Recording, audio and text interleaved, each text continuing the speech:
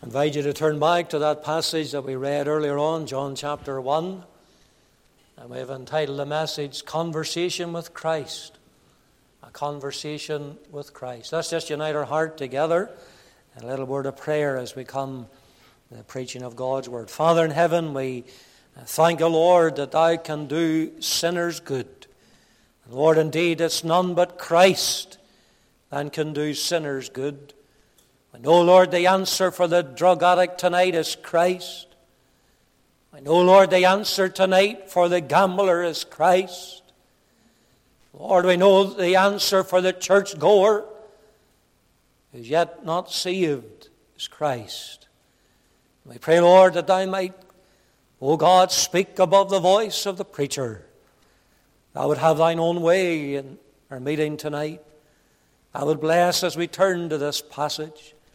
Lord, as it were, bring us there. Lord, give us understanding. Spirit of the living God, be our teacher. Lord, we pray that thou might instruct us in the things of God. Speak to thy children as well as to the unconverted. Oh, have a word for each one of us.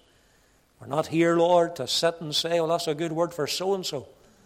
But, oh God, we pray that each of our hearts would be receptive.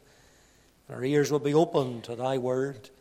Do us good, therefore. Give us words that must and shall prevail. Give us those prevailing words, I pray.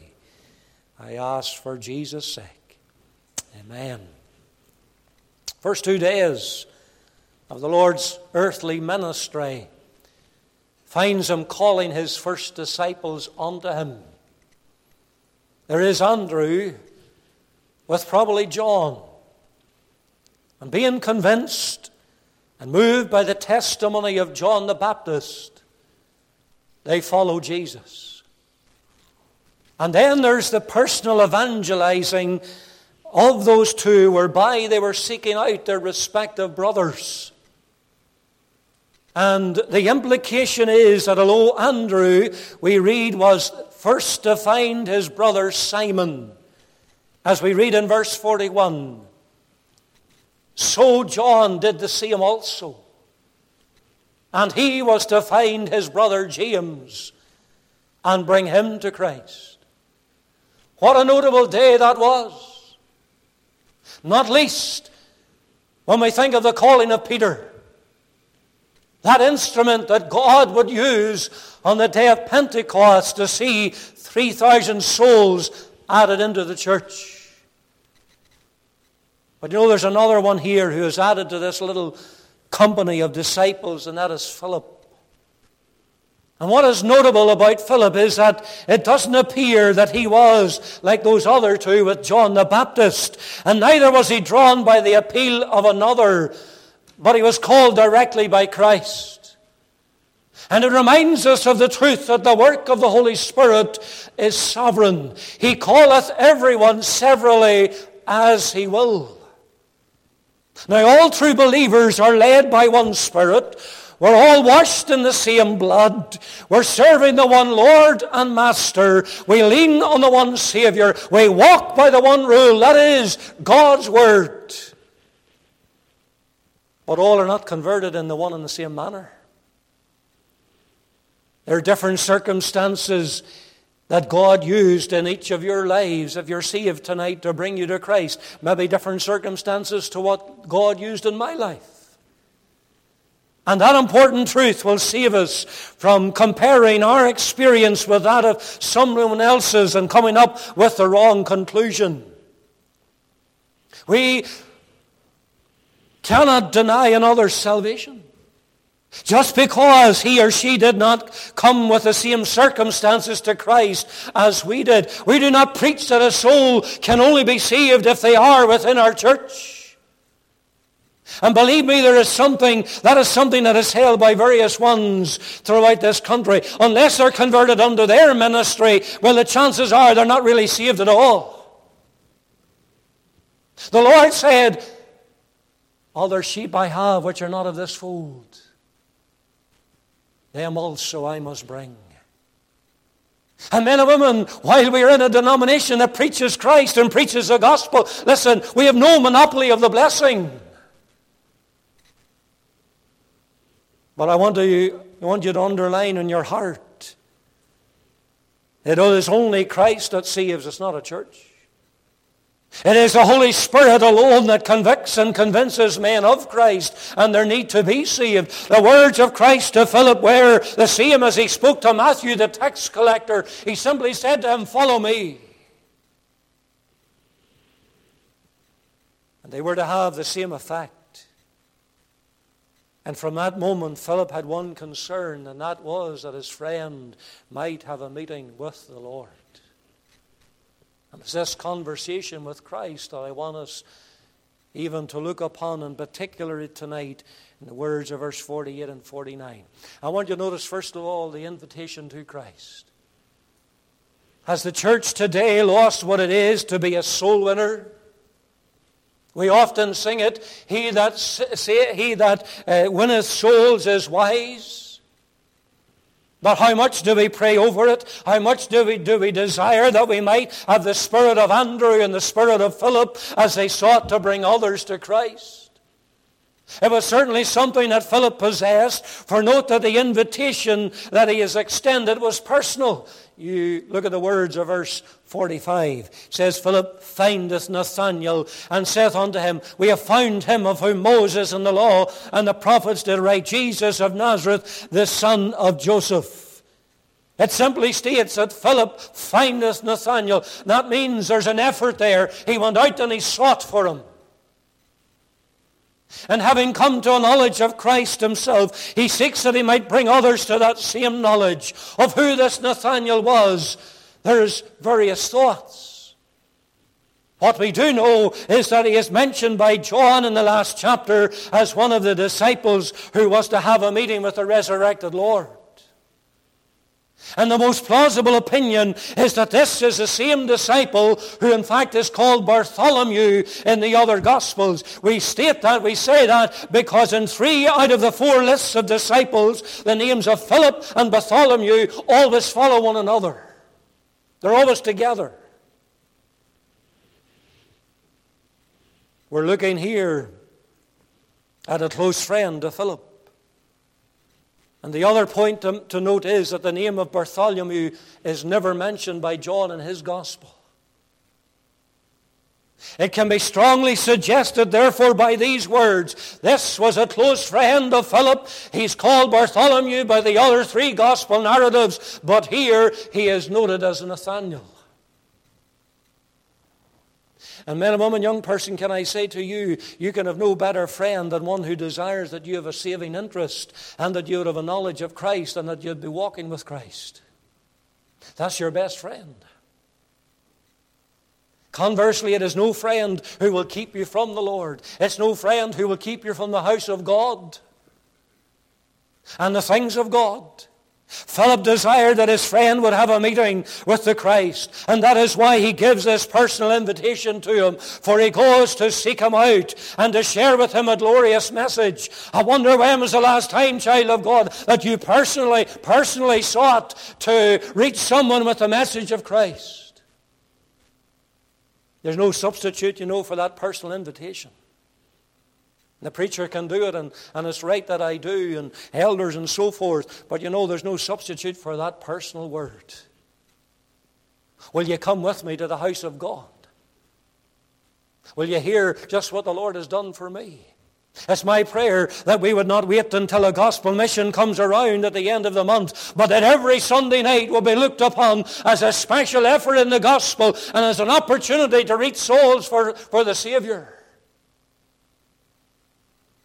But I want you to see in this invitation that it was problematic.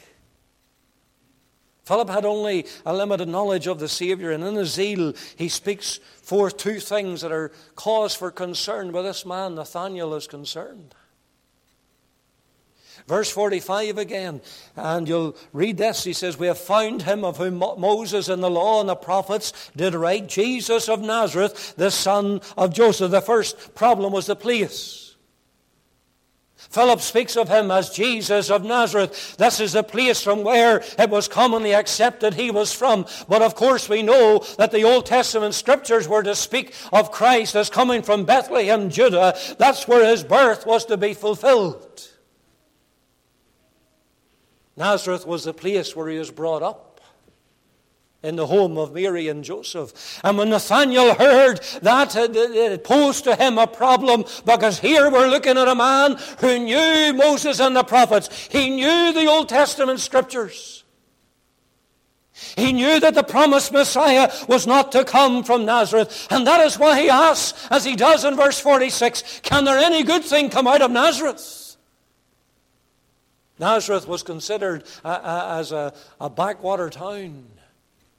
It was considered as a place where there was not much good come from. In fact, I understand today it is still sort of that place as well. It's not the place that you would first go to as a visitor, as a tourist.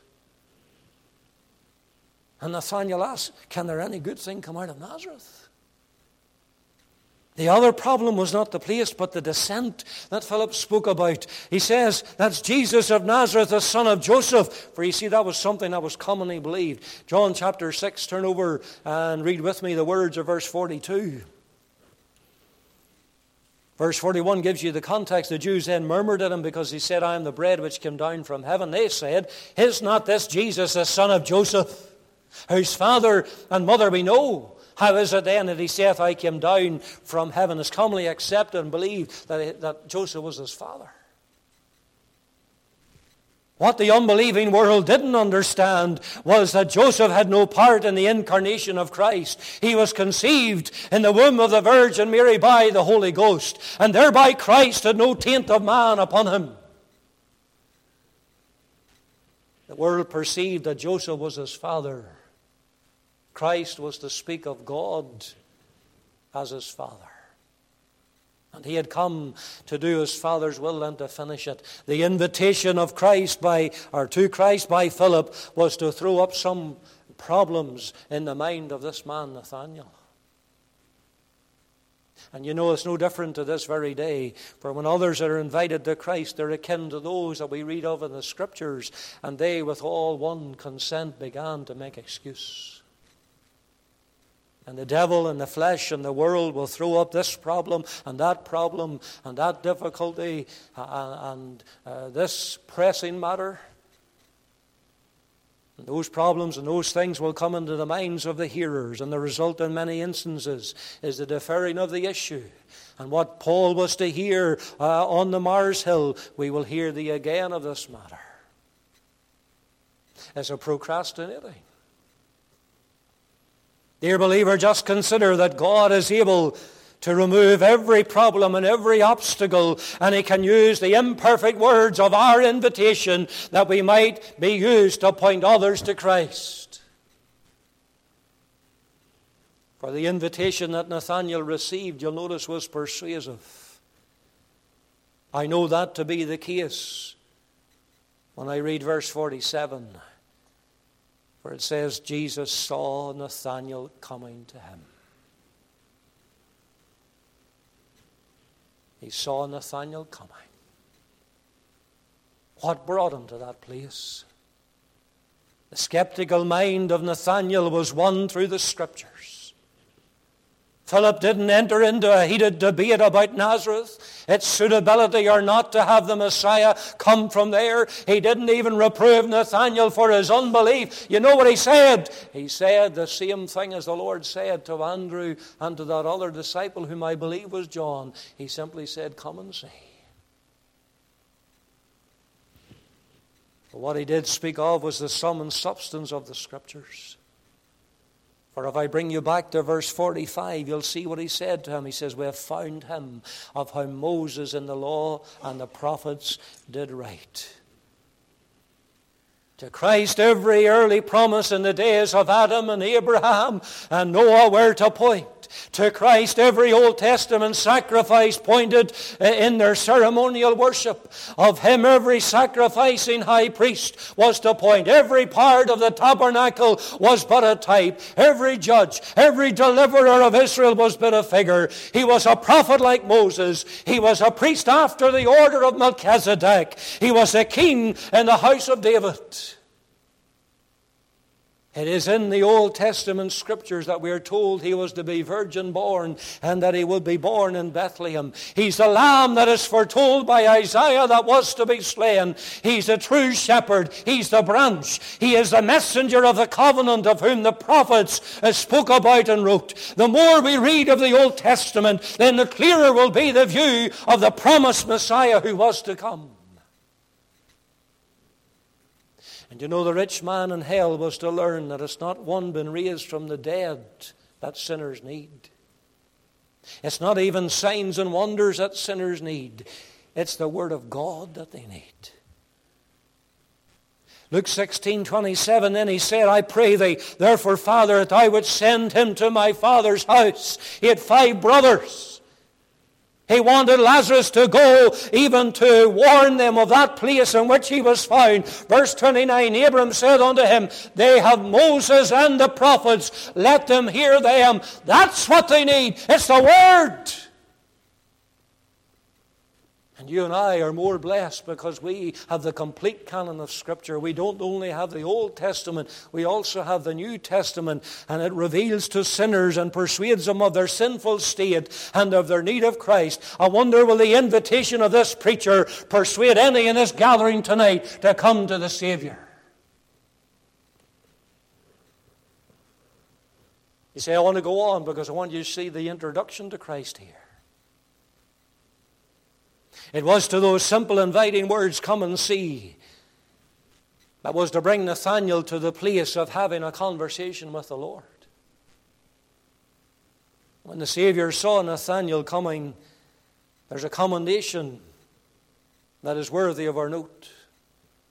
You'll find it in the words of 47. Jesus saw Nathanael coming to him and said to him, behold, an Israelite indeed, in whom there is no guile. Now, we know something. We know, of course, of Jacob, that he was a man of guile and deceit. Jacob was a twister. He lived up to his name. He's always seeking to be calculating to his own ends. That is, of course, until God met with him. Until God broke him at Penuel, and his walk was different from that time forth. He was no longer a supplanter. He was a true Israelite. And God gave him a new name of Israel. And I remind you of that because when Christ looked at this man, Nathanael, he saw a man in whom there was no deceit. He wasn't a twister. He wasn't a supplanter. He was an Israelite. He was a descendant of Abraham. He was one who was circumcised in heart. He was an Old Testament believer. He was a true child of God like Anna and Simeon that we read about in the opening chapters of the Gospel of Luke. He was one who was already saved. I want you to understand that. Like them, he was living by faith. He was waiting with expectation of that coming Redeemer that his Scriptures had spoken about. He was a man who had known the work of grace. For only the work of God's grace can give a son of Adam and one after Jacob in the flesh a heart in which there's no guile.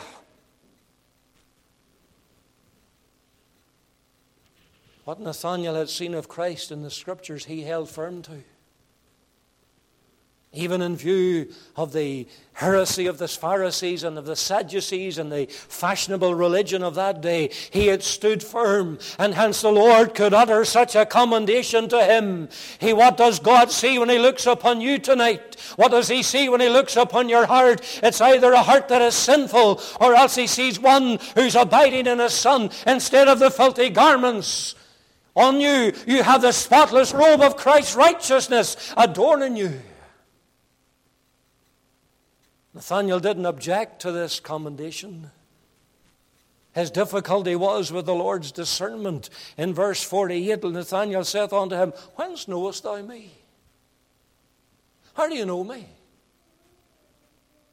And what was to follow was a revelation. Nathanael was surprised that this Jesus of Nazareth was to exhibit any such knowledge of his character. But what was to be revealed to him was that before Philip found him, he knew him.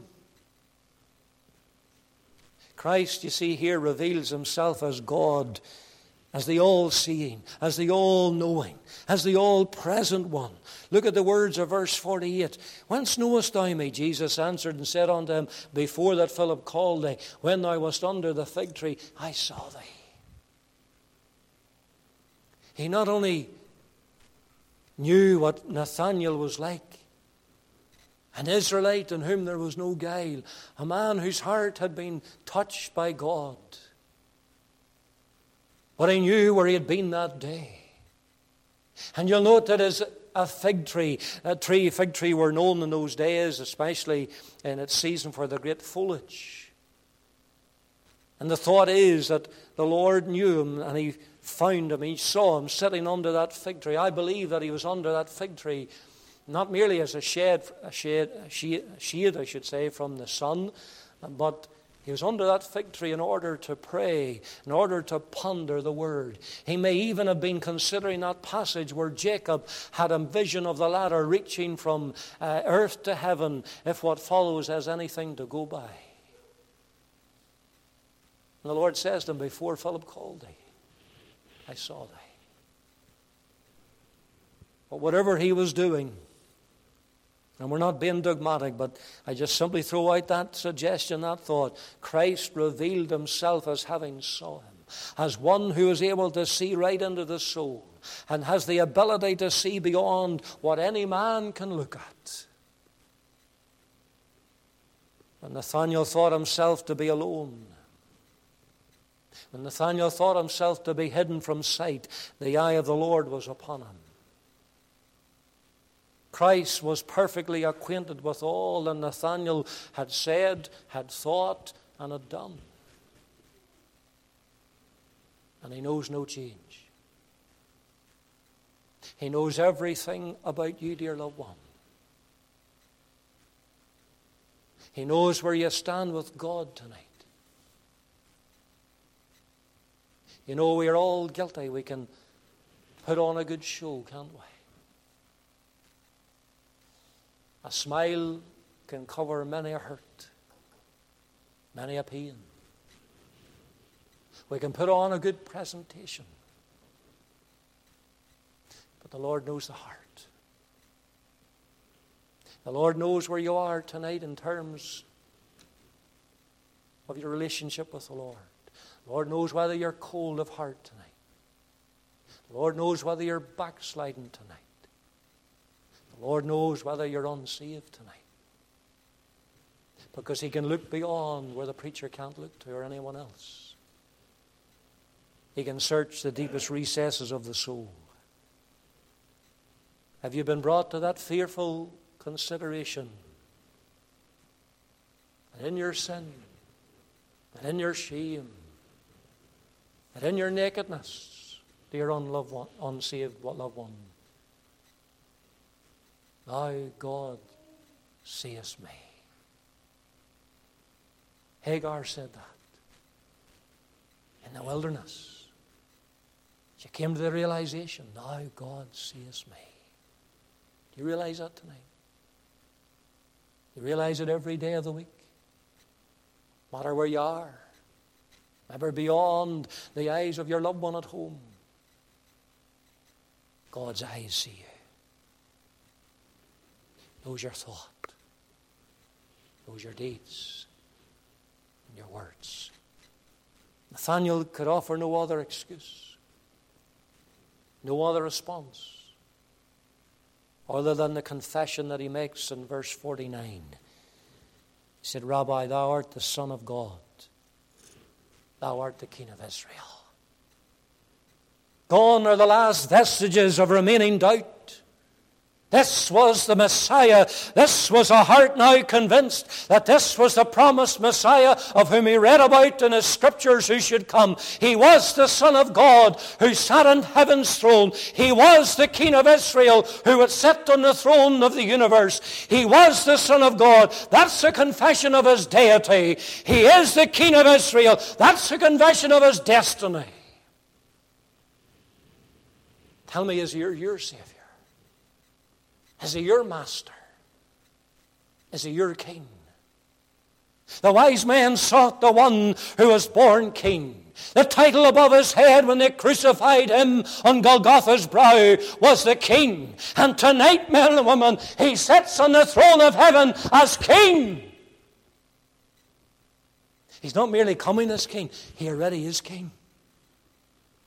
He's already on the right hand of the Father, and he's coming one day to set up his earthly kingdom. Will you be part of it? Because I introduce you to Christ. Just as Nathanael had this introduction of him at this point. I want you to notice also finally the instruction of Christ, because when a soul comes in contact with a Savior, then there's instruction. And the instruction that Nathanael was to receive was one of authority of Christ. It's one of those occasions where the Lord was to use a double verily, verily. You look at verse 51. He saith unto him, Verily, verily, I say unto you. Now, I want you to understand. I want you to underline it. If you are in the habit of writing little notes in your Bible, as I am, the word verily, verily is the same word, or is the word in Hebrew as amen. That's the word there. It's amen. The double use of it is used for emphasis to express the assurance that what was stated would happen. Amen gives the literal translation of so be it. That's why we say amen at the end of our praying. So be it, Lord. And in all the Gospels where there's a single amen is used of him, it's only John who records a double usage, and that 25 times over. It's always at the start of the sentence, and it's always spoken by Christ. For he is the amen. And he does so to emphasize the authority of the Savior. You consider, if you turn over to the revelation of Jesus Christ, the last book of the Bible, it's John who also uses the word there as the name of Christ. Revelation 1 verse 18 says, I am he that liveth and was dead, and behold, I am alive forevermore. Amen. And have the keys of hell and of death. That's the title of the Savior. It's the same word as the last word that is found in the complete canon of the Scriptures. You see, the last thing that God has to say to us is to leave us thinking of the name that is given of his beloved Son. It's the Amen. The one in whom grace and truth is found. And to Nathanael, Christ affirms that he is the Amen. He's the only mediator between God and man. He's the Son of God. He's the King in David's royal line. And in him resides all power and all authority in heaven and on earth. That instruction also conveys something about the angels. Because the Savior is found speaking of them in verse 51. He says, Hereafter ye shall see heaven open and the angels of God ascending and descending upon the Son of Man. They're said to be ascending and descending in the same way it was in Jacob's dream. Not the other way around, you note. The angels are already here. They are in constant communication with heaven. They are those who watch over God's children in this hostile world. They're sent forth as to minister for them who shall be theirs of salvation. We read that in Hebrews 1 and the words, verse 14. They counter the activity of Satan's principalities and Satan's powers, and they continually serve the one who sits on the throne and who is working out all things for his eternal good for his people. And it was the angels who were present at the birth of Christ. It's the angels who ministered unto him in the wilderness in his temptations. It's the angels who were found in the garden. They're also there present after his resurrection, and they're also there following his ascension. And they're coming with him when he returns one day. All showing to Nathanael and the other disciples in a greater measure that truly he was the Son of God and the promised Messiah who should come.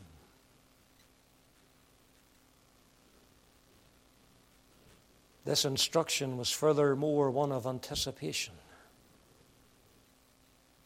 But I believe in the words of verse 51, if you take it together, Verily, verily, I say unto you, hereafter ye shall see heaven open, and the angels of God ascending and descending upon the Son of Man.